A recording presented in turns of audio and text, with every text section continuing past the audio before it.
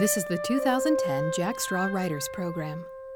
Curator Jared Leising interviewed writer Louise Spiegler about her work. I guess I'm wondering how your personal world or life plays out in your fiction. I choose topics that have a lot of meaning for me.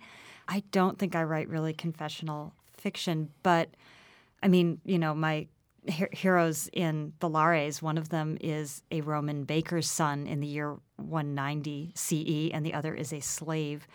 And, I couldn't be further away from the experience of either of those boys. But I was thinking about it this morning. I have two sons. I grew up with two brothers. The Lares they're these Roman gods. They're not well-known ones. But I like the idea of having double narrators. And I realized that a lot of the way that I write about boys has to do a little bit with my sons, some of the gross things that they like to say, or some of the funny things they say, or some of the things that make them angry, or the ways they like to fool around. Some of that will come out of my sons' lives. And, so in general, nothing is confessional, but there's threads. As you said, there's lots of threads that connect my work to my life. Now we'll hear selections from Louise's live reading at Jack Straw Productions. All right, so I'm taking you back in time, but I'm also, we're going back to 193 CE, and that's very, very specific. It's the year that the Roman Empire was put up for sale and somebody bought it. It's true. But I'm also going to take you back to being 14 or 15 years old. I don't think Jared mentioned that I write for young people, so different mindset. This new novel is called The Lares, and the Lares are the Roman gods of the neighborhood. You would find shrines to the Lares at intersections within the city of Rome. And they're twins. They're twin boys who are drinking and having a good time, and they're there to protect you, the citizens. And the reason I called this book The Lares is because I have two narrators. They're both boys. The first one you're going to hear from is Titus, who is a slave. And the second one you're going to hear from is Gaius, who is free and a baker's son and very passionate about the honor of his family. So we're starting with Titus, and he's a slave in the house of the senator Didius Julianus. He, by the way, is the man who is going to buy the Roman Empire and become the emperor. But Titus doesn't know that yet. He's just been summoned to speak to his master. The master reclined on a cushioned couch by a writing table with sunlight flooding in the window and blazing on the intricate mosaic on the floor. He looked up as we entered. "Thank you, Romula." She inclined her head and melted out of the door, closing it discreetly behind her. I felt uneasy.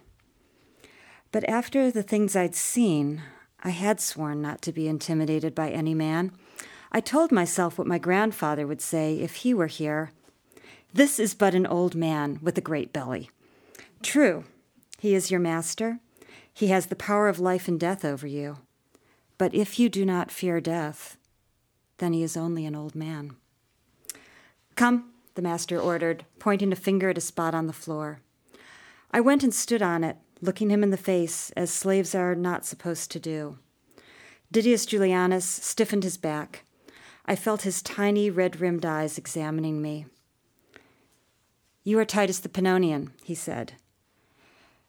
I am not Titus the Pannonian, I thought.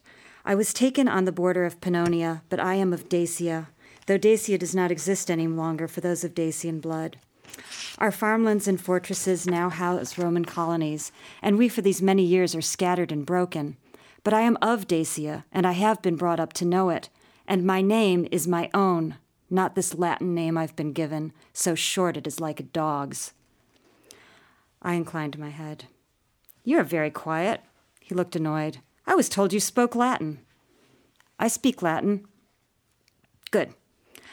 He was bald, and his head looked oddly shrunken compared to his body. "Romula tells me you are skilled with herbs. Is that true? You can treat an illness." Oh, so that was it. I wondered what sickness he had.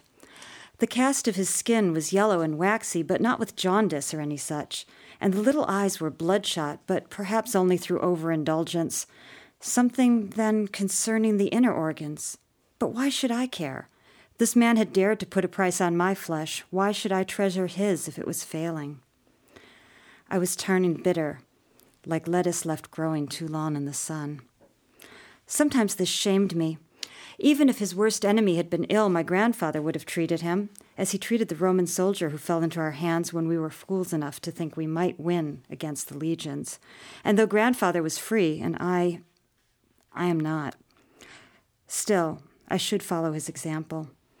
I can treat an illness, I told the master. Are you unwell? If I were, I'd go to a doctor, not a slave boy. I'm not interested in your fumbling remedies, quite the opposite. But if you can cure an illness, surely you can cause one? Would that be correct?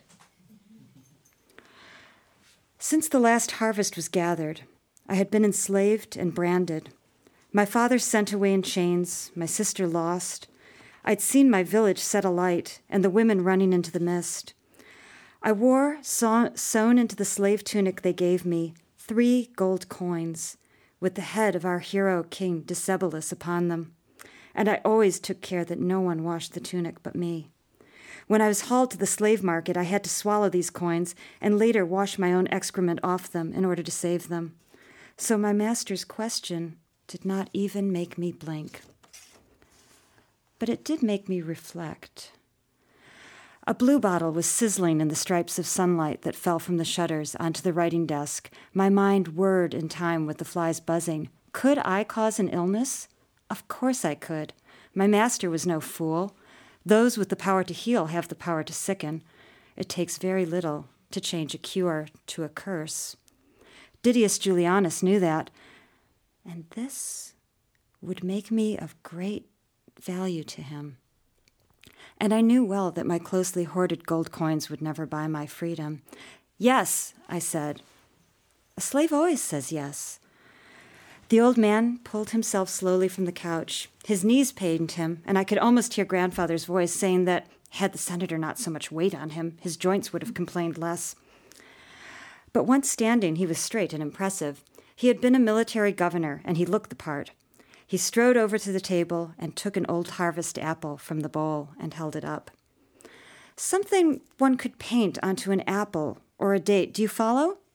Is that within your ability? The mixture would have to be the same color as the fruit it tainted. I was not even astonished to find myself considering these details. Not an apple. Grapes, perhaps, but there aren't any now, I said. Much better in a sauce where you wouldn't see it. Good, he said. Romula will guide you to an herbalist.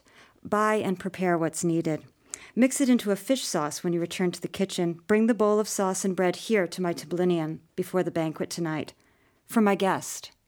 You can do this? Yes. A radiance of well-being shone from the senator's brow. He settled back against his cushions. You do me fine service. Now go. Domine? I asked. An illness. Just that. Not anything more. He looked annoyed at my stupidity. More, he said sharply. And if anyone sees you or suspects, I shall cut off your ears. Do you understand? I nodded. What was there to say? I did understand. So that's Titus. And the next chapter is from the point of view of Gaius. And it's several chapters later in the novel. And he has just gotten himself into quite a bit of trouble. He's been painting graffiti on Didius Julianus's front gates. And he got caught. And he got punished. And as he was leaving that night, he found that he'd been followed home by a slave boy named Titus. And this is the next morning. As soon as I heard a voice, I knew it had all gone wrong. I'd sworn I would wake up before the others and run to the storeroom. That way I could rouse the slave sleeping there and send him on his way, and no one would be the wiser. You can make yourself rise early, Grandma Memory told me. All you need to do is think of birdsong as you slide into sleep. But I hadn't slid. I'd plummeted like a stone down a well. "Caius!" Livilla hissed in my ear. She was sitting beside me on my bed. From her low, insistent tone, I guessed she was trying not to wake Marcus. My head was fuzzy. In the dark, I could make out my sister's form, wrapped in her woolen stola, sitting as rigid as one of the Fates. She held an oil lamp above me, the only light in the darkness, and I knew that if I didn't get up, and quick, she was going to allow a drop of oil to fall on my head. Groaning, I pushed back the covers, threw on a tunic, and followed her. Out into the courtyard, the chill of dawn slapped my face like a wet cloth. Stars spiked the sky, and the moon was low, as if worn out from its night's labor. Livilla stopped and turned, and I smacked right into her. The smudges of flour on her clothes told the whole story. "You've been in the storehouse," I said uneasily. "However did you guess?" Her face tightened. "And unless you had some hand in it, brother, Hermes the Wanderer must have been playing jokes last night, for somehow, in among the Egyptian wheat, we've acquired a slave named Titus." "He told you his name?" "Oh, Gaius, you idiot!" She grabbed my wrist and yanked me after her, shaking with fury as she unlocked the storehouse. There lay Titus, sleeping like one who'd crossed Lethe under a pile of sacking. Livilla crouched down beside him, pulling me with her. "Look," she said crossly, and slid her hand to Titus's neck, delicately lifting a coarsely hammered torque. Suspended from the neck rein was a flat oval of bronze. Livilla brought her oil lamp closer, and I read the words engraved on it. "I am Titus, an escaped slave. Whoever returns me will be rewarded by my master, Didius Julianus. Woe to him who abets my crime." "Would you consider this abetting a crime?" Livilla inquired. "No," I said indignantly. "I'm no thief. I had nothing to do with it." "Oh, really?" "Really. He followed me home." At that moment, the black and gray mutt bounded in through the crack of the storehouse door, banging his table against the grain bins in ecstasy. I'd had to drag him out of the house last night 2 times, yet here he was still. He launched himself against me where I squatted by Titus's side. "Did that cur follow you home as well?" "Half of Rome seems to have taken refuge here," Livilla observed. "What else is lurking in the stores? A lost Syrian? A Pictish warrior who's mislaid his spear? An escapee from the gladiator school?" "I think this is all," I said meekly. "Maybe it would be better if we got that torque off him." The slave boy snored and rolled over. "Oh, yes? And how shall we do that?" Livilla pointed to the back of Titus's neck. The ends of the torque were welded together. There was no clasp or hook. It was a perfect ring. "I've seen this slave before." Livilla's gray eyes were considering, her smooth brow furrowed. "The goddess Minerva," I thought. "That's who I'll paint her as someday. Though if she annoys me too much, I could depict her as Medusa. Livilla can be frightening if she wants to, that's for sure. Gaius, are you listening?" I snapped to attention, holding the waggling dog down with a hand on his back. "This is Didius Julianus' slave, Gaius, and in case your reading skills aren't quite up to scratch, we're committing a crime. Or didn't you get that bit?" One of the downsides of having the goddess of wisdom as a sister is that she always thinks you're a nitwit. "What do you suggest we do?" I asked. "Return him?" That was when I realized that Titus was awake. He'd been watching our squabble from under wary lids. It was the strangest sensation, as if a grain bin or amphora had sprouted eyes and was fixing them on us as we bargained over a fair price for it. "You can't return me," he said. "Wait a minute." Livilla was regarding the Pannonian narrowly. She snapped her fingers. "You're the slave who knows how to—" Titus ignored her. "If you return me to my master, I will kill him." Livilla fell silent. The mud lying at my feet gave a low whine. Titus half raised himself from the floor, only to suck in his breath and seize his arm. The grain sack fell away, and in the light of the oil lamp, I could see the cuts and dried blood and bruises on his body, the marks of his master's hands. And even though I knew it was wrong, I realized I could not bring myself to turn him in. Thank you.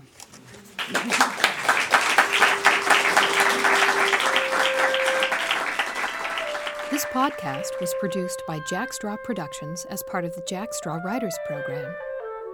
The 2010 curator of this program is Jared Leising. Music performed by Sean Osborne and recorded as part of the Jack Straw Artists Support Program. Producer is Jenny Cecil Moore. Recording engineers are Mo Preventure, CJ Lazenby, and Steve DeTore. Narrator is Alyssa Keene, and Executive Director of Jack Straw Productions is Joan Rabinowitz. The Jack Straw Writers Program is made possible with support from the City of Seattle Office of Arts and Cultural Affairs, For Culture King County Lodging Tax Fund, Washington State Arts Commission, National Endowment for the Arts, the Paul G. Allen Family Foundation, Arts Fund, Poncho, and individual contributors. All of the writers heard in this series are published in the Jack Straw Writers Anthology, available for purchase and featured online at jackstraw.org. Thank you for listening.